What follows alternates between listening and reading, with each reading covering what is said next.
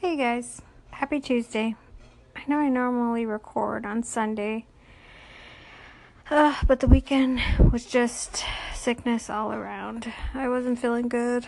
I'd eaten something bad, and since Thursday, I was just so lethargic and not feeling up to doing not very much of anything. So I spent the days just hanging out with my dogs and laying in bed. Which of course I paid for yesterday when my back felt kind of tweaked. I am old. I have a lot of problems. Well, anyways, this is episode 8 of Murderino and Attack and ATX. So I'm sure you guys have noticed, obviously, that the tech has been unavailable on this podcast for the last few podcasts. Actually, probably like a handful of them. Well, it's because my husband is an overachiever, and he started his own podcast that he would record daily.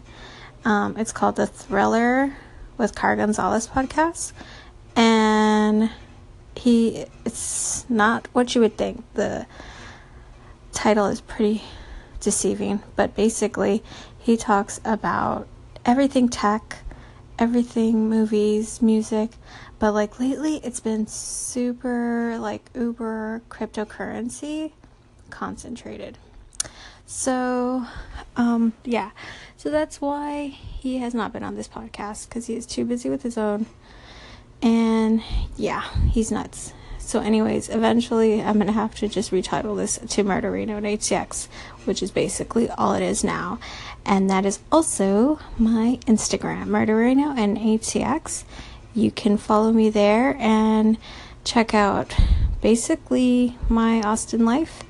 I post a lot about my dogs mainly, and different stuff I do around town. But that's Murderino and ATX.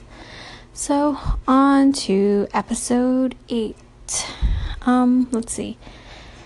Big thing in the news right now is the run for the Alabama seat. I don't know how I feel about that. Well, no, I totally do know how I feel about that. But I guess, you conservatives out there, if any, which I don't really think that's my demographic of listeners. Conservatives out there, explain to me how Roy Moore is your guy. I don't understand how people are backing him still and excusing past indiscretions. We just recently had Al Franken from Minnesota. Basically, his constituents and his members of the House and the Senate pretty much pushed him out. Like, they weren't going to excuse his behavior, and he did resign. Starting in January, he will no longer represent Minnesota. It was really it was sad. It was devastating. Not downplaying anything he obviously did before he held that seat. But Al Franken was a voice for us people, the middle class, the working class. He was trying to do a lot of good with like Elizabeth Warren, Bernie Sanders, like Cory Booker, like all those people. They're trying to make everything better. And unfortunately,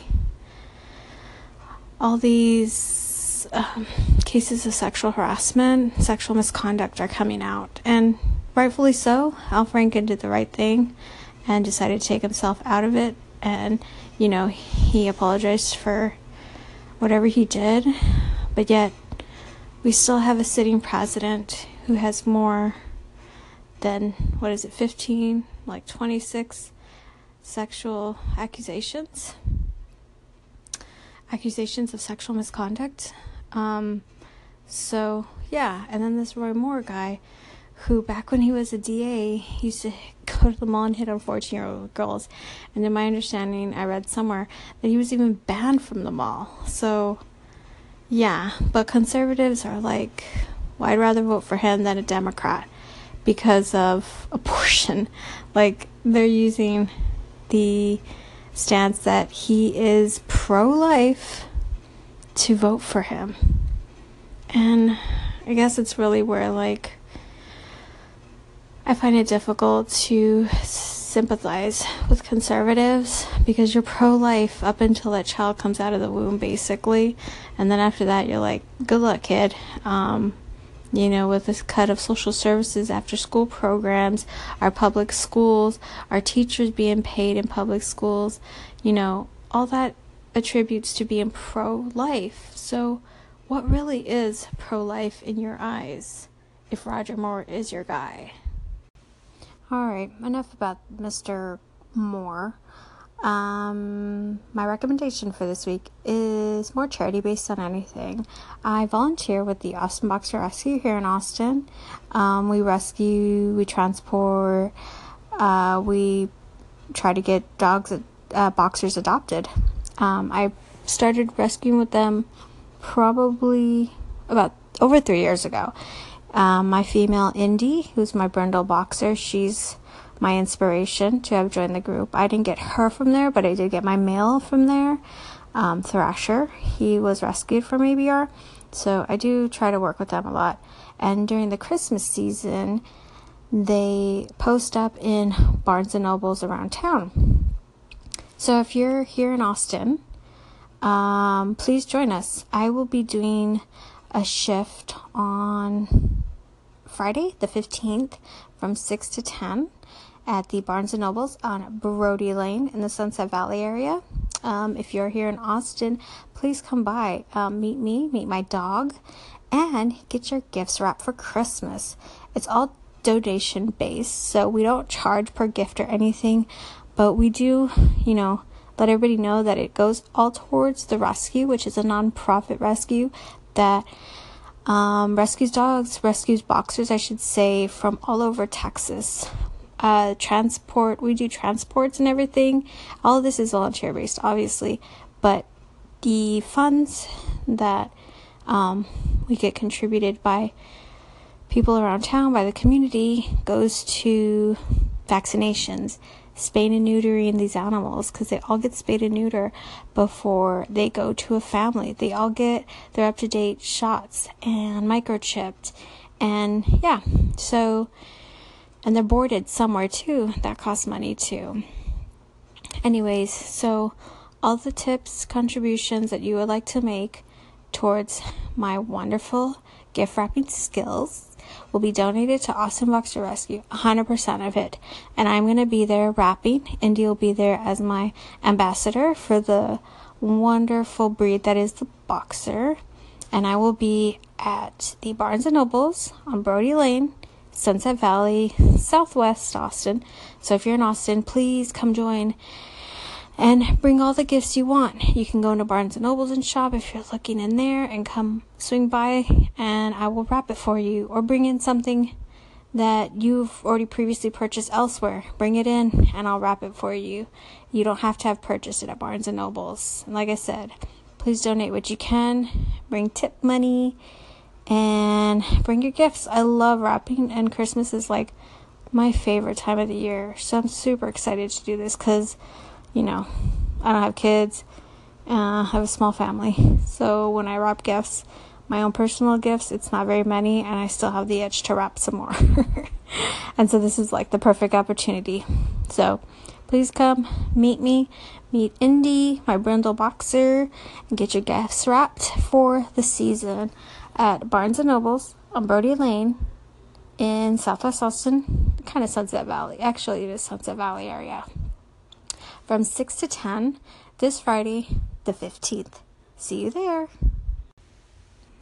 Alright, so TV to watch. Currently, and I know I'm very late to the game, Jody, I am watching Grey's Anatomy. I never watched it from the beginning. I never really had an interest.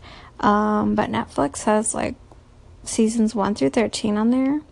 And I was kind of in the middle of like waiting for shows to play on Hulu, because we don't have cable. We just pay for Hulu and Netflix. And so, with Hulu, you have to wait for, the next week or so to get like the new shows that have just broadcasted.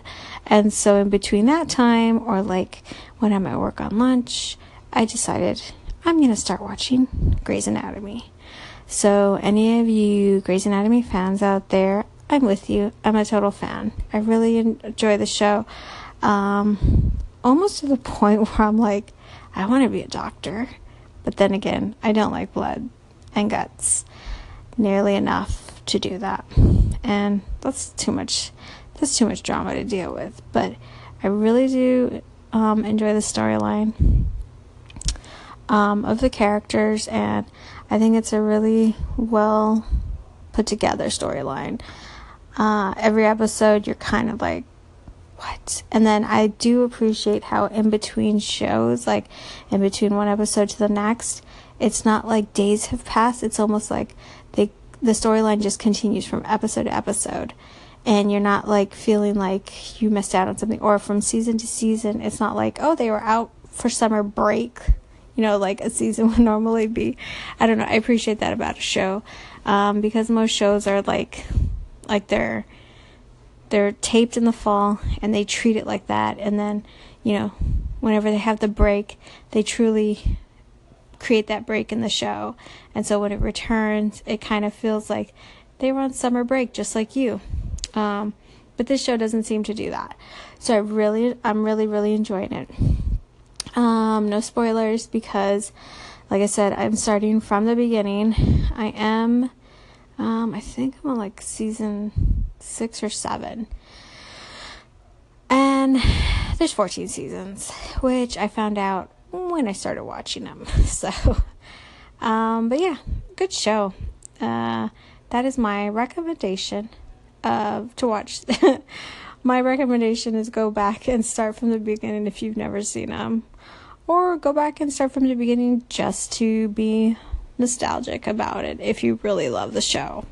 But yeah, Grey's Anatomy. I guess it's an NBC show. I don't even know, because I watch it on Netflix. Let's see. Is it an NBC show? It's an ABC show. My bad. ABC. Grey's Anatomy. Good show. Alright. So for my murder tonight, I'm going to be reading from my encyclopedia again. The Encyclopedia of Serial Killers. And this is the story of Amy Archer Gilligan. Little is known about the early life of the woman who would later commit, in the words of her prosecutor, commit the biggest crime that ever shocked New England. Born in 1873 and married to James Archer in her early 20s, Amy Archer produced her only child, a daughter named Mary, in 1898. 3 years later, billing herself as a nurse without apparent qualifications, she opened a nursing home. Well, of course, because it's the freaking 1800s. Nobody's checking for your degree. Let's see. She opened a nursing home for the elderly in Newington, Connecticut. Yeah, elderly and children are always easy targets. Despite Sister Mary's relative lack of experience, there were no complaints from her clients. And Newington was sad to see her go in 1907 when she moved to Windsor, 10 miles north, and opened the Archer Home for the elderly and infirm. For the first 3 years, it was business as usual in Windsor. 12 of Amy's clients died between 1907 and 1910, a predictable mortality rate that brought her no unusual profit. The surprise casualty of 1910 was James Archer. His death ascribed to natural causes. Amy waited 3 years before she remarried. She remarried Michael Gilligan, and her second husband only lasted 12 months. The family's physician, Dr. Howard King, saw no reason for alarm, nor was he concerned by the deaths of 48 clients at Amy's rest home, lost between 1911 and 1916. The number might have seemed excessive for a home with only 14 beds, but Dr. King accepted Sister Amy's diagnosis in the deaths. Wow. Clearly, he was negligent. In fact, Amy had devised what seemed to be the perfect get-rich scheme. New clients had to pay $1,000 in advance for lifetime care. Yeah, they're elderly. How much life do they have left? Of course, $1,000 and $1,000 in the Wow, 1900s, like beginning 1900, like that's, a lot of money then. So then cutting short their days with poison or a smothering pillow, blaming each successful death on old age or disease. Exactly. With Dr. King's obliging death certificates in hand, authorities were loath to cast aspirations, but ugly rumors began to circulate around Windsor by 1914. 2 years later, surviving relatives of elderly Maud Lynch, such an old-timey name, took their suspicions to police, and an undercover officer was planted in the rest home, collecting evidence that led to Sister Amy's arrest in May of 1916.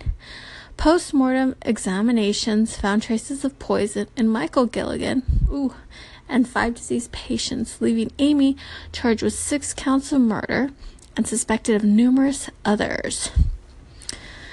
Physicians calculated a normal resident death toll for 1911 to 16 at 8 patients, compared to Amy's 48. Wow.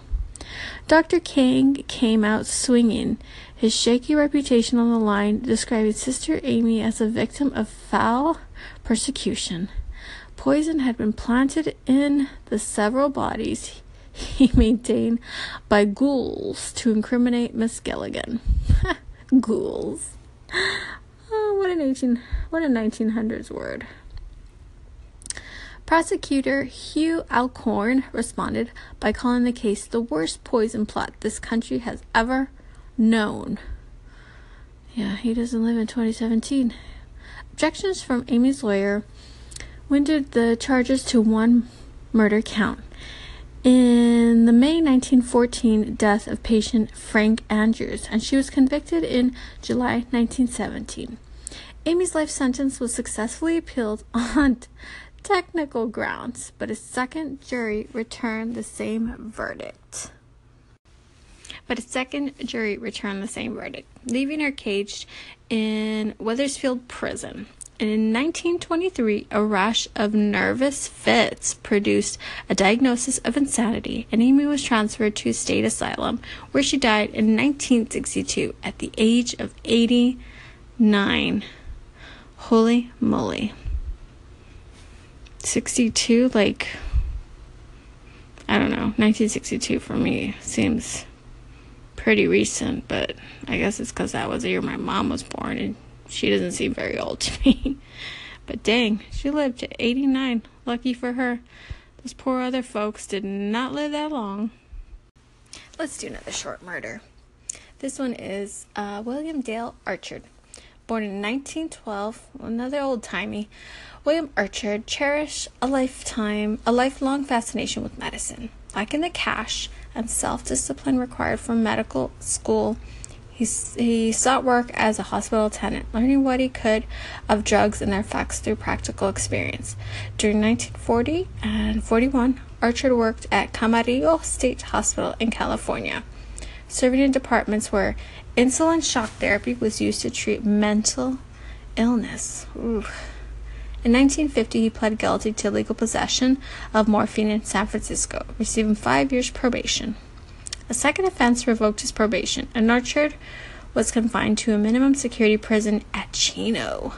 Escaping in 1951, he was quickly recaptured and transferred to San Quentin. By October 1953, he was free on parole. Archer's bad luck extended into other aspects of his life as well. Married 7 times in 15 years, he lost 3 wives to mysterious illnesses between 1958 and 1966. If that were not enough, his friends and relatives were also dying under unusual circumstances. Jesus. On July 27, 1967, Archer was arrested in Los Angeles and charged with 3 counts of first-degree murder. The victims included his 4th wife, Zella, who collapsed 2 months after their marriage on July 25, 1956. A teenage nephew, Bernie Archer, died at Long Beach on September 2, 1961. And wife number 7, author Mary Arden, who died on November 3rd, 1966. As charged in the indictment, Archer was suspected of injecting each victim, with an overdose of insulin, thereby producing lethal attacks of hypoglycemia. Gotcha. At least 3 other victims were suspected in the murder series. Archer's first known victim, according to police, was a friend named William Jones, who died in Fontana, California on October 12, 1947. Archer's 5th wife, Juanita, had also displayed classic symptoms of hypoglycemia at her death in a Las Vegas hospital on March 13, 1958. Another of Archer's friends, Frank Stewart, died in the same hospital 2 years later on March 17, 1960.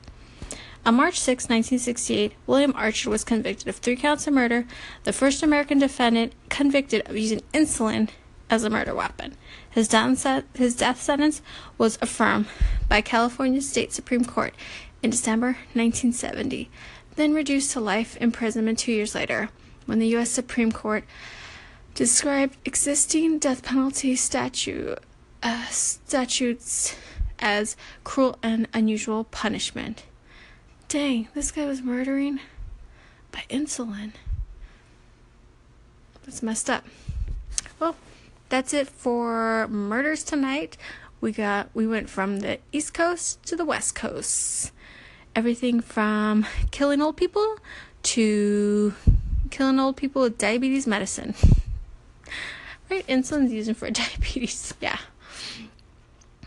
I don't laugh about murder, but I do laugh uncomfortably. So, anyways, that's all for tonight. Hope you guys enjoyed. It is Tuesday, and don't forget, I will be at Barnes & Noble's on Brody Lane here in Austin, Texas, from 6 to 10 this Friday, the 15th, wrapping gifts for donations. Please come visit me. Come meet me and my dog, and all your money and tips go to a wonderful organization. Have a good night, everybody, and spay and neuter your animals. Bye.